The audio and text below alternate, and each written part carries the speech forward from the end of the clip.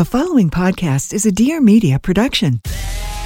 Well, hello. I'm Katie Maloney, and you probably know me from a little show called Vanderpump Rules. I've been labeled all kinds of things: a bitch, a bully, and a mean girl. But there is so much more to a person than what you see on TV. Tune in every Friday as I talk to some of my friends and castmates, celebrities, comedians, medical professionals, and maybe some political figures. And by the time we're done, you're gonna love me.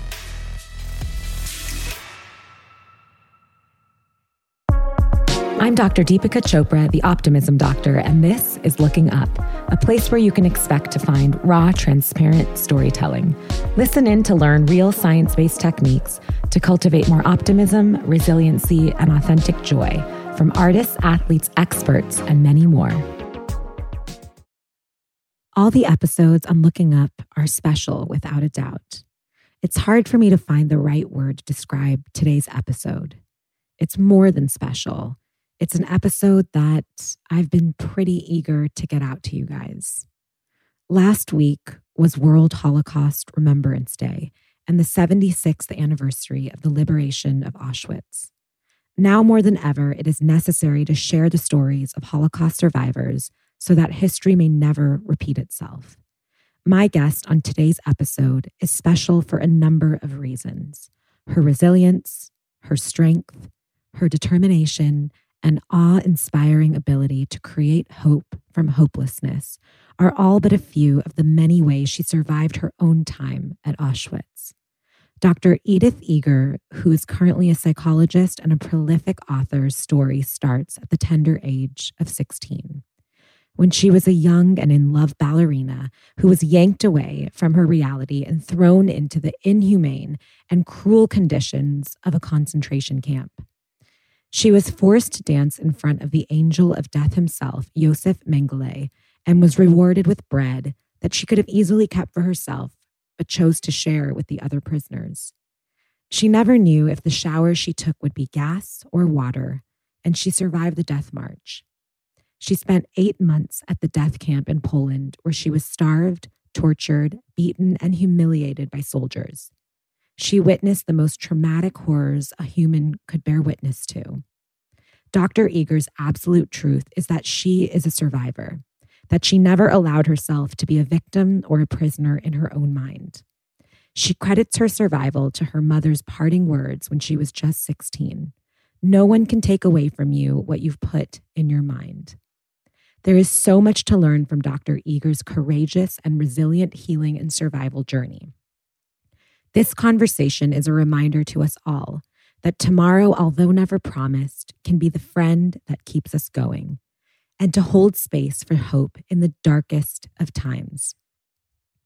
This is certainly the truest and most authentic form of resiliency that I have ever come across. I am so beyond joyful to have you on Looking Up today. And before we sort of jump right in to what we really want to talk about in this episode, I like to start each episode with my guests with a series of short, rapid fire style questions. Don't think too much about it, just the first thing that comes to your mind. Dr. Eger, has there been a book that you have read that has actually changed the way in which you live your life? I think A Man's Search for Meaning by Viktor Frankl has given me the permission to also open up and not to keep my secret, because I didn't want anybody to feel sorry for me. So that comes up for me. And I became a logotherapist as well. I became a diplomate in logotherapy, and I did a keynote address for his 90th birthday. Wow. So that would be one. That's amazing. People think I'm blank, but I'm actually blank. I think people think that I am very extroverted, and actually I'm very introverted. Yeah, I am not unhappy at all to be with myself. I think it's good company, and I think people are having sometimes an impression of me that I'm all over the place, but actually I like privacy. And when I was married, I wanted to have my time And for my husband was he and I, that would be alone. That for me, alone means alone with myself. Yes, yes, I completely understand that. When is the last time that you cried? Last night, Mm. that night I woke up crying because I was among the dead before I was liberated. And somehow I just woke up with tears all over my eyes, and it happens to me. And it's fleeting. I don't get stuck in there. I Mm-hmm. don't actually. I invite the feeling, and I have a good cry, and then I feel better. Crying Yes. is good because what comes out of your body doesn't make you ill. What stays in there does. Yes, so true. 3 words to describe yourself as a teenage girl.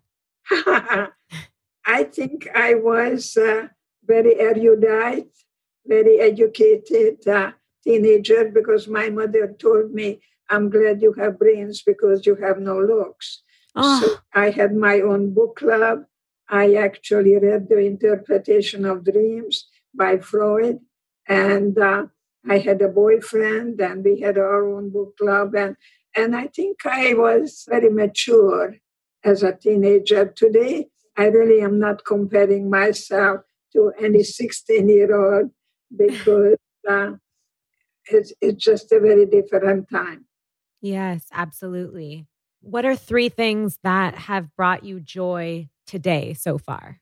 Oh, the biggest joy was pictures of my great-grandsons who are identical twins. And they're sitting there looking at the lion somewhere. And that just puts such warmth in my heart that I have now 3 children, 5 grandchildren, and 7 great-grandsons. Wow. And I consider that really just the biggest joy that I could have, that I achieved that. Wow, that's so amazing. Do they all live nearby or are they all spread out? They live here in San Diego, but right now they are in Sacramento. And of course, I have a wonderful assistant, and that's Katie Girl. And here she is. She's trying to always tell me that if I don't understand your question, she's explaining it to me. You're doing such a great job.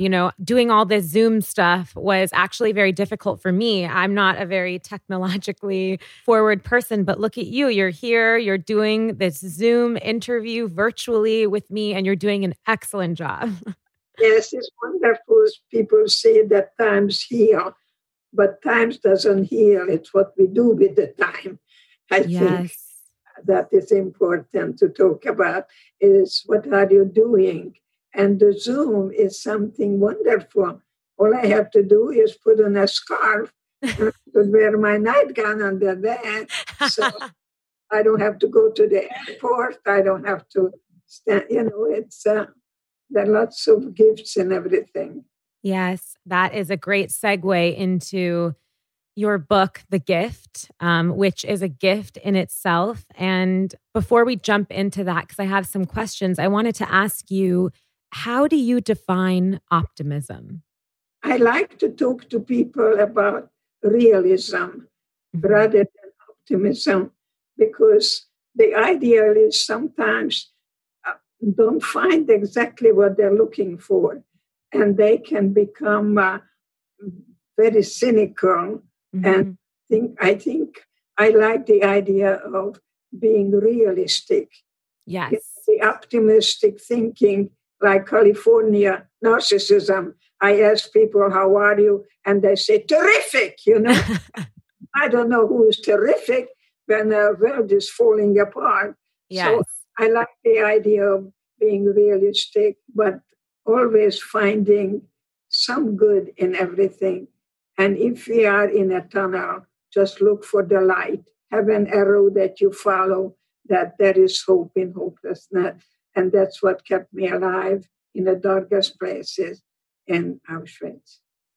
That is exactly what I want to talk to you about. And that's actually how myself as an optimism doctor, exactly what you said is how I define optimism, and really am trying to make a big spotlighted difference between toxic positivity and just slapping on an inauthentic positive slogan over any feeling we have, and the difference of being authentic with how you truly feel, but at the same time, holding space for hope and following that light, as you said, and continuing to find those pathways. And your story and reading about your experience and, being one of the few Holocaust survivors today. And you said in the gift, Auschwitz provided the opportunity to discover my inner strength and my power of choice. And even as an optimism doctor, just imagining and reading through some of the very vivid, specific experiences you went through, it was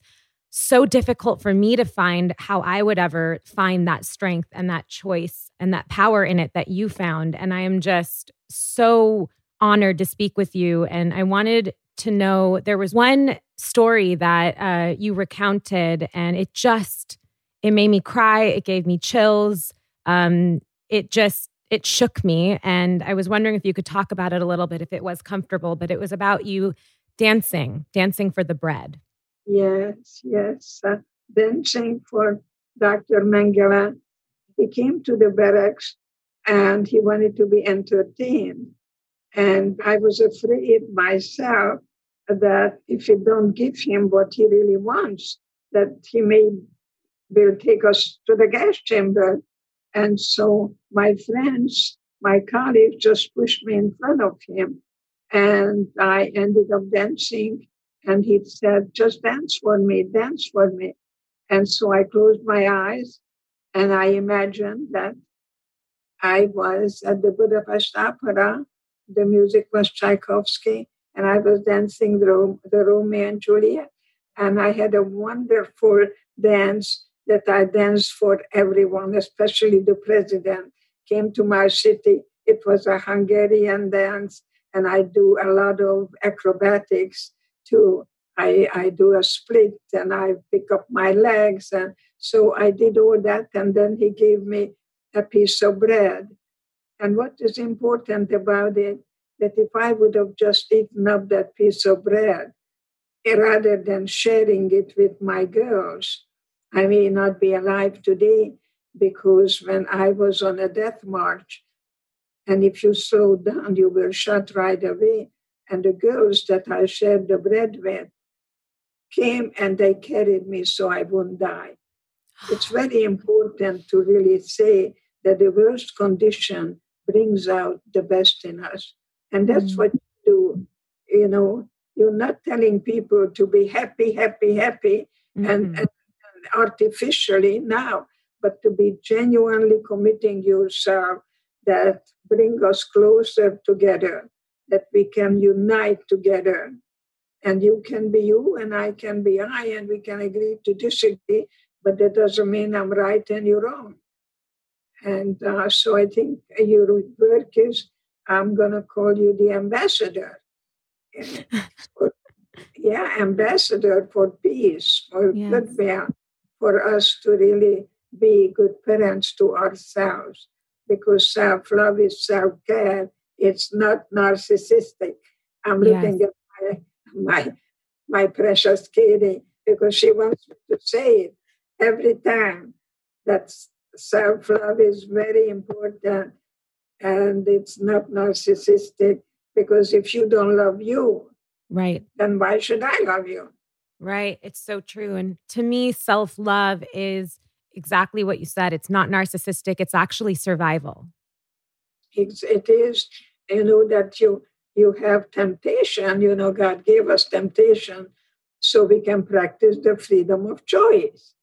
Because I'm going to be tempted to eat up a whole chocolate cake. I may be tempted to eat good Hungarian strudel and so on. But I know that I have a very bad scoliosis. And if I gain weight, I'm going to have more pain. Mm-hmm. So I think to be realistic, you have to look at the consequences of every behavior, not a punishment, but a consequence. Right. So it's It's very good to tell yourself, is this good for me? Is this going to give me 5 minutes of pleasure and maybe years and years of pain? You have to really be paying attention the way you talk to yourself because it changes your whole body chemistry. Right. So many people, that I work with say, well, how can you tell me that, what I do and what I think is my choice when I'm in this situation that I'm helpless in and everything is awful? And I look to someone like you who literally said that you discovered your inner strength and the power of choice while you were at Auschwitz. And how did, and especially so young, I think you were 16, right? When you were first. I was 16 in love. In love, and you had a boyfriend and you were ripped away from him and your family. See, what happens is that doing what you're doing now, because that's your calling. Mm-hmm. You do that because you were given a gift of giving, a gift of teaching, a gift of being a role model. See, when you talk to me and then you go to the bar and you get drunk, people are not going to have much respect for you because you see, you live. What you're doing is this is your life, and this is your calling. And I feel the same way that people don't come to me; they're sent to me. See, I was sent to you. You were sent to me. So I am hopefully letting you know that the chronological age doesn't mean a thing. And you have to love what you do. You love what you do. You get up in the morning and you look forward of how you can make a difference in people's lives. And that is wonderful. If you want to save the world, you got to save yourself and see how you can make a difference, that people are going to be survivors and not victims of any circumstance. That is so important, and especially coming from you and your experience. How did you choose to be a survivor and not see yourself as a victim in the most awful of circumstances? I said to myself, if I survive today, then tomorrow I'm going to see my boyfriend. Tomorrow became really a wonderful friend. And I created my world and said to myself, they are the prisoners, not me. I am innocent. You are wearing a uniform. You're throwing children into the ovens without gassing them. And you're going to pay for what you're doing. So I created a world that no Nazi could ever murder. And this is what I'm saying. They could have thrown me in a gas chamber any minute. And that's what's happening now. We don't know what's going to happen tomorrow. We know when we took a shower whether gas or water is going to come out. So that's why it was important not to allow, even then and now, anybody to murder your spirit. Yes. Where do you think you got that inner strength and sense from to even know that? I'm sure there were people around you that was a really tough sort of notion to stick with and to not sort of feel like a survivor. And where do you think that came from in you? Was it already in you? Did Auschwitz bring it out in you? When we were in a cattle car, and that's what I tell young people, my mother told me, we don't know where we're going. We don't know what's going to happen. Just remember, no one can take away from you what you put in your mind. So I ask young people to go watch the Karate Kid, that even if you don't like it, you're developing patience, courage to not give in and not to give up, because use this time to really take stock of yourself. Where are you and where do you want to go? And pick a goal that you're going to follow. I call it an arrow, that you follow an arrow and that don't get off that road. Stay on it and find light in the dark. I really like that what sort of got you through at that time, especially so early on, was the idea of making tomorrow your friend and taking it really like not thinking about the future so far off, but literally just if I can survive tomorrow, I will see my boyfriend and have that sort of, that was your arrow or your light that kept you. Actually, I was able to turn hatred into pity. I began to feel sorry. And today I too feel sorry for people who think very rigidly, black and white, all or nothing. And nothing is good if it's done in excess.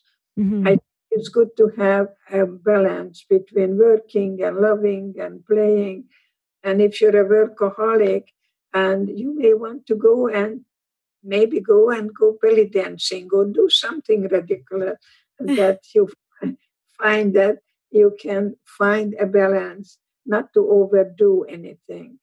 At what point in your experience were you able to make that shift of turning the hatred into pity? I many times think that I found God in Auschwitz. There was a way that I have changed the way I was looking things, and I looked at as an opportunity for an opportunity. So that's why I say, don't call me shrink, call me stretch, and this is very important. This is the time that you stretch your patience to see where are you now and do you like what you do? Because if you just have a job, you're just going to want to make the money. But if you're doing your calling, you're not looking at the money so much. You look more of the satisfaction that you get in your spirit, that you are making the world a better world. When I came to America, I talk about the time when I came from Nazi Germany and communist Russia. And in the factory that I worked, I went to the bathroom and one of them said colored. It was very, very sad for me to see that there is prejudice to mean prejudge. So I joined the NAACP. I marched with Martin Luther King. And today I tell people love is not what you feel, it's what you do. Mm. I was very busy with the civil rights. I am very busy, hopefully guiding people not to adhere to some charismatic leader who doesn't even have, how they say, the emperor has no clothes on, doesn't even wear shorts. Yeah. So you got to really hopefully respect the knowledge and respect staying in school. And I hope to be a good role model. In the moments for people when something awful is happening and there's an oppressor and you feel so much hate towards them because you feel their hate, and in a situation like, being in Auschwitz and how you were treated and what happened to your family and the people around you and the fear, and how do you actually help to tell people how can they change that feeling of hatred instead of it paralyzing us, but mobilizing you into, like you said, you switched the hatred to pity and you felt sorry for them, or you focused on yourself and what your tomorrow was. But what helped you exactly in those moments to turn and to not just look at the situation and be like, I don't even know what I would do in that situation. But I just thinking about situations that I've been in where something so unjust is happening and I'm boiling, with anger from it. And how can you switch that into something that will motivate us and keep us moving forward and not just paralyze us? I think it's okay to be disappointed, but don't get discouraged. It's okay to be angry, but don't allow it to lead to resentment. See, when I hate you, I can get really addicted to that hatred. But if I would hate today, I would still be a prisoner and a hostage of the past. You see, I am selfish. I want to give myself a gift. And the most obnoxious person is my best teacher. I had a white supremacy boy who was part of the David Koresh movement in Texas. That was way before you were born, honey. And he told me he's going to kill all the Jews and all the black people and all the Mexicans and all the Chinese and whoever. You see, he was out to kill. He was a 14-year-old young man, and he found himself in a place where they taught him how to be against rather than being for something. And so I think it's very important for us to question authority and never blindly adhere to our authority. If you read Plato says you have to think of a lie, and it has to be a big one, and then repeat it until people believe it. I was told Auschwitz that I'm cancer to society, and the only way I will get out of here is a corpse. And you see, the more they talked, I said to myself, you see, you don't know who I am, and I will survive, and I do not allow anybody to murder my spirit. There is hope in hopelessness. Look for the light. You always find what you look for. Mm-hmm. So get rid of always and never. I'm always going to do this. I'm never going to find a man. And sure enough, God said, yes, you're never going to find. So think about your thinking. It's very important because what you think, you create. That is so true. And was there ever a time during the Holocaust and in your experience, or even after in your life, that you felt an extreme loss of hope? I think that in my defiance, that I'm never going to give in and I'm never going to give up, kept me going, that I became the cheerleader to me, that this is temporary and I can survive it. I don't like it. It's inconvenient. Who said I have to like everything? No, I don't like it. And to be honest about it, but it's up to me whether I look at it as an opportunity and that I will get through it rather than yes, but. You say yes, and. Right. Yes, and. I made it. I made it thus far. So the question is not why me, but what now? That you are literally, from everything that I work and study, you are the most optimistic person I have ever had the pleasure of interviewing or being around. Everything you just said is literally textbook what my definition and working definition on a true, real optimist is. I can't even. You're making me cry. I'm crying right now. This is beautiful, honey. You and I are really here to do some good, and we're going to find that, and we're never ever going to give up because life is beautiful, and we're born with love, with joy, with passion, lots of passion and purpose in life. I've been adding lately purpose too. Yes. That's important for you to maybe just have a goal and then see what you're focusing on. It's very important that it will get you closer to the goal. So I'm 93, but I don't care about the numbers because I give up my need for other people's approval. I think that's very important. When you change, you can't give up anything unless you replace it with something else. So much wisdom in everything that you're saying. And I think that what's so poignant about hearing you speak is that you don't just have the words, you actually have lived through all of this, and you live through example and are, again, the example in real life that you can be optimistic and hopeful even in the darkest and the most dark of situations. What can you tell us about your book, The Gift?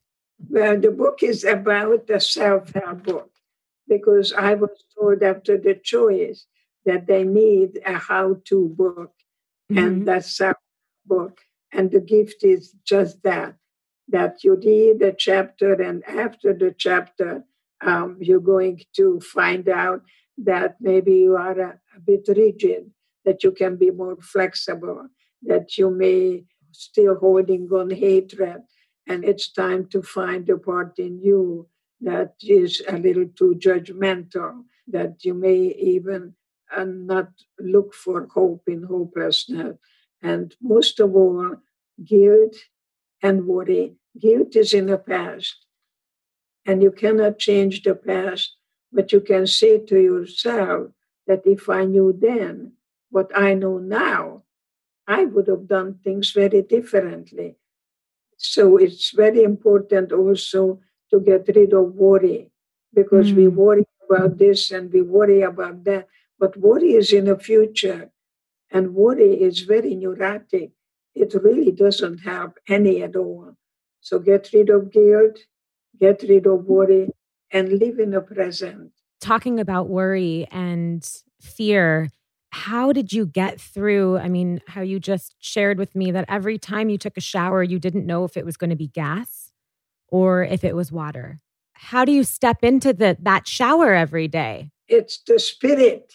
It's beyond the body and the mind, is that spirit that says no matter what happens, I'm going to get out of here. Even I was told every day, I'm never going to get out of here alive. So I think it's very important for you not to allow anybody to get inside you unless you allow them. Nobody makes me angry. Nobody else. People have as much power over me as I allow them. What about forgiveness? Forgiveness is a gift that you give to yourself. And that's why I needed to do that. And I went back to Auschwitz. I wanted to go back to that lion's den. I asked my sister to come with me, and she told me I'm an idiot and I'm a masochist. So you see, you may not get the cooperation as you want, but you want to be very much at peace with you. And forgiveness gives you that freedom, that ultimate freedom that revenge will never give you. So you have forgiven. Yeah. I think that if you want to be free, you want to consider that I don't have godly powers. It's not me forgiving you for what you did to me. See, I don't have that kind of godly power. I am forgiving myself for putting judgment on you. I know you had a boyfriend, you were a ballet dancer. In that time before the Holocaust, what did your life look like? Did you have a big family? Did you have many siblings? What do you think you would have kept doing? You know, maybe everything happened for my greater good. Because today I work with couples and I do my choreography, how opposites attract, and then they drive each other crazy. So I am doing in a many different way. I'm still dancing. I'm still guiding. I think that it was meant for me to be the person who is a good guide from darkness to light, from prison to freedom. And the biggest concentration camp is in your own mind, and the key is in your pocket. So the gift is a self-help book that you read the chapters, and then there are the how-tos. It's easy reading, and hopefully that you can become a good parent to you. When you were liberated, how did you move forward and live your free life? What did that look like early on? I was actually in a hospital, and I was put in a cast. I got up in the morning and I was faced with reality that my parents are not coming back. And I became very suicidal. You say it's easier to die than to live. And I knew that somehow that voice came to me that if I die, I may not be able to do anything for the world.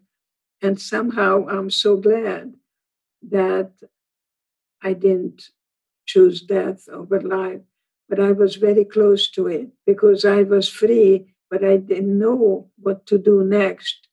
So I met a guy in a hospital who brought me Hungarian salami and Swiss cheese. And most survivors will tell you that we got married to be normal men, that you got married and had children and just ran away from the past as quickly as you could. And that's what I did. I came to America and I just wanted to be a Yankee Doodle dandy and not to speak English with an accent. And thank God that I was able to come to a point when I needed to look at that part in me, that 16-year-old girl who I ran away from. And that's when I created my own theory of grieving and feeling and healing. You cannot heal what you don't feel. So what comes out of your body doesn't make you ill. What stays in there does. And that's what you do. You see, you're going to give yourself permission to feel any feelings. It's only a feeling. Don't judge a feeling. But you have a choice how long you're going to hold on to that feeling. So while you hate, you're thinking hopelessness rather than hopefulness. Right. So think about your thinking and pay attention what you're paying attention to. There's a quote in your book that reads, "We do not change until we're ready." And for yourself, how did you know you were ready? And was there a very specific moment? And then do you have any advice for other people who aren't sure if they're ready yet, but they do want to change? I think I was ready when I began to work with 2 Vietnam veterans. And one of them was screaming and crying and hating and why me? And the other one said to me, Doc, I'm in a wheelchair and I'm so grateful. God gave me a second chance. And I felt terrible because I had a white coat and it said Dr. Eger, Department of Psychiatry.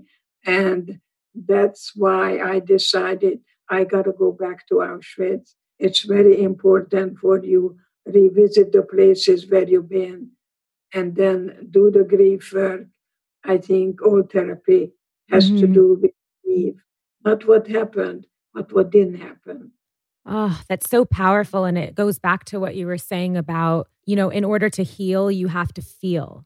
And you have to feel the things that you were running from. And so you realized that while you were watching your patients feel and go through things that were anger, frustration, trauma, you realized that the only way that you could authentically heal and help other people heal is to actually go back. And that's what drove you back. And I think that's so powerful. And I'm sure on that trip back, you intentionally felt in order to heal. It was important for me to go back and look at that barrack where I was dancing for Dr. Mengele and go through that grief, go through the rage. Mm-hmm. You cannot do any forgiveness unless you go through the rage.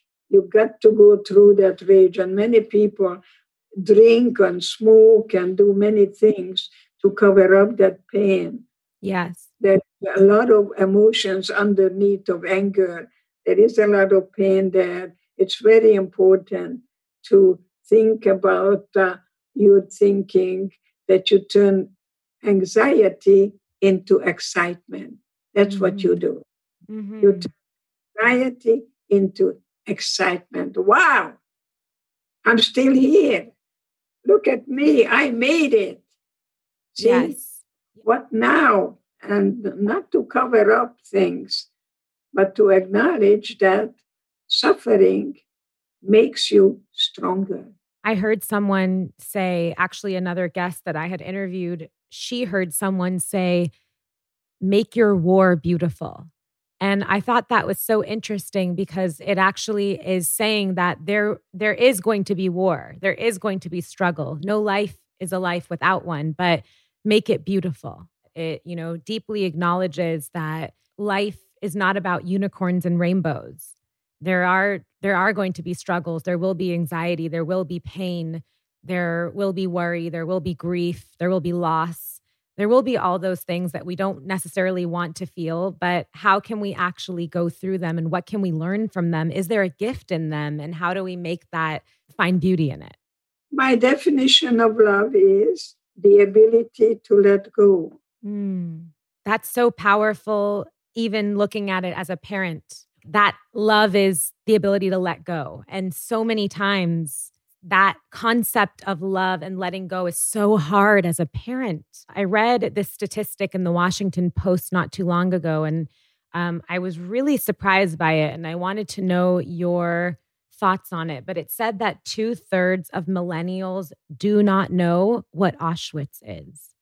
And I'm wondering, how important is it to talk about the Holocaust? And I consider it my duty. I consider it the biggest gift of God is the gift of memory. And I want to be sure that my parents didn't die in vain. So but you have to be age appropriate. Don't love the children with that Holocaust too much. You just say there was a time when good people did bad things.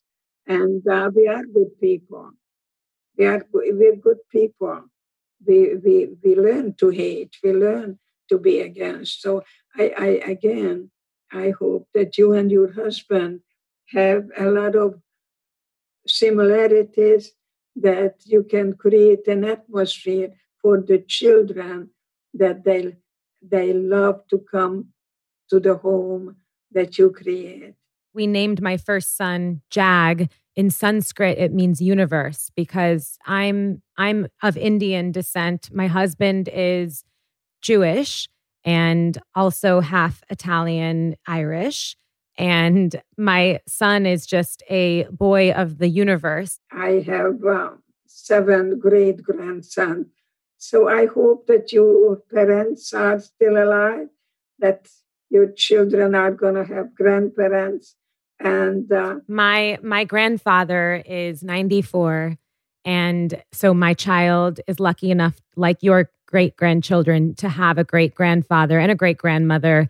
And there's nothing I love more than, even as a kid, listening to my grandfather's stories of growing up in India and the positive, happy memories he had, but really more so the things that he overcame and the perseverance that he, had over struggles that just, I think, stick out to me more than the happy, joyful sort of times. I think you really don't overcome, but you come to terms with it. You said something earlier that I just wanted to touch on before we end up, and you just said it. And so, do you believe that people are inherently good? Oh, absolutely. Absolutely. I think God doesn't make junk. Young people tell me that. I think we're born with love, with joy, with passion. I think we're not born with hate. We are taught to hate. And very important how you go to the schools and pay attention what the teacher is doing in that school. Teach your child not what to think, but how to think. Yes. So true. The last question that I want to ask you on this podcast, which is called Looking Up. What's looking up for you? What are you most hopeful about right now? I feel hopelessness will have a way of not winning.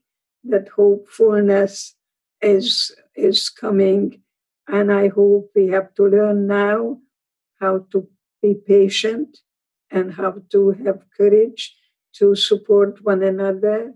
You're born alone, so be sure that your life is having some kind of an order to it, that you're working, you're loving, you're playing, and giving birth to the true you that was to be free. I love that. So the last thing that we do on the Looking Up podcast is I ask all of my guests to pick a card from my little baby, which is the Things Are Looking Up Optimism deck of cards. And since we can't be together, I'm going to pick a random card for you. And it's your homework for today. Here's yours.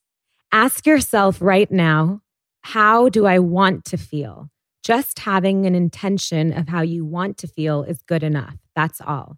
If you are feeling like some extra credit, drop the want and imagine what it would be like to live that feeling. Simply say, I feel.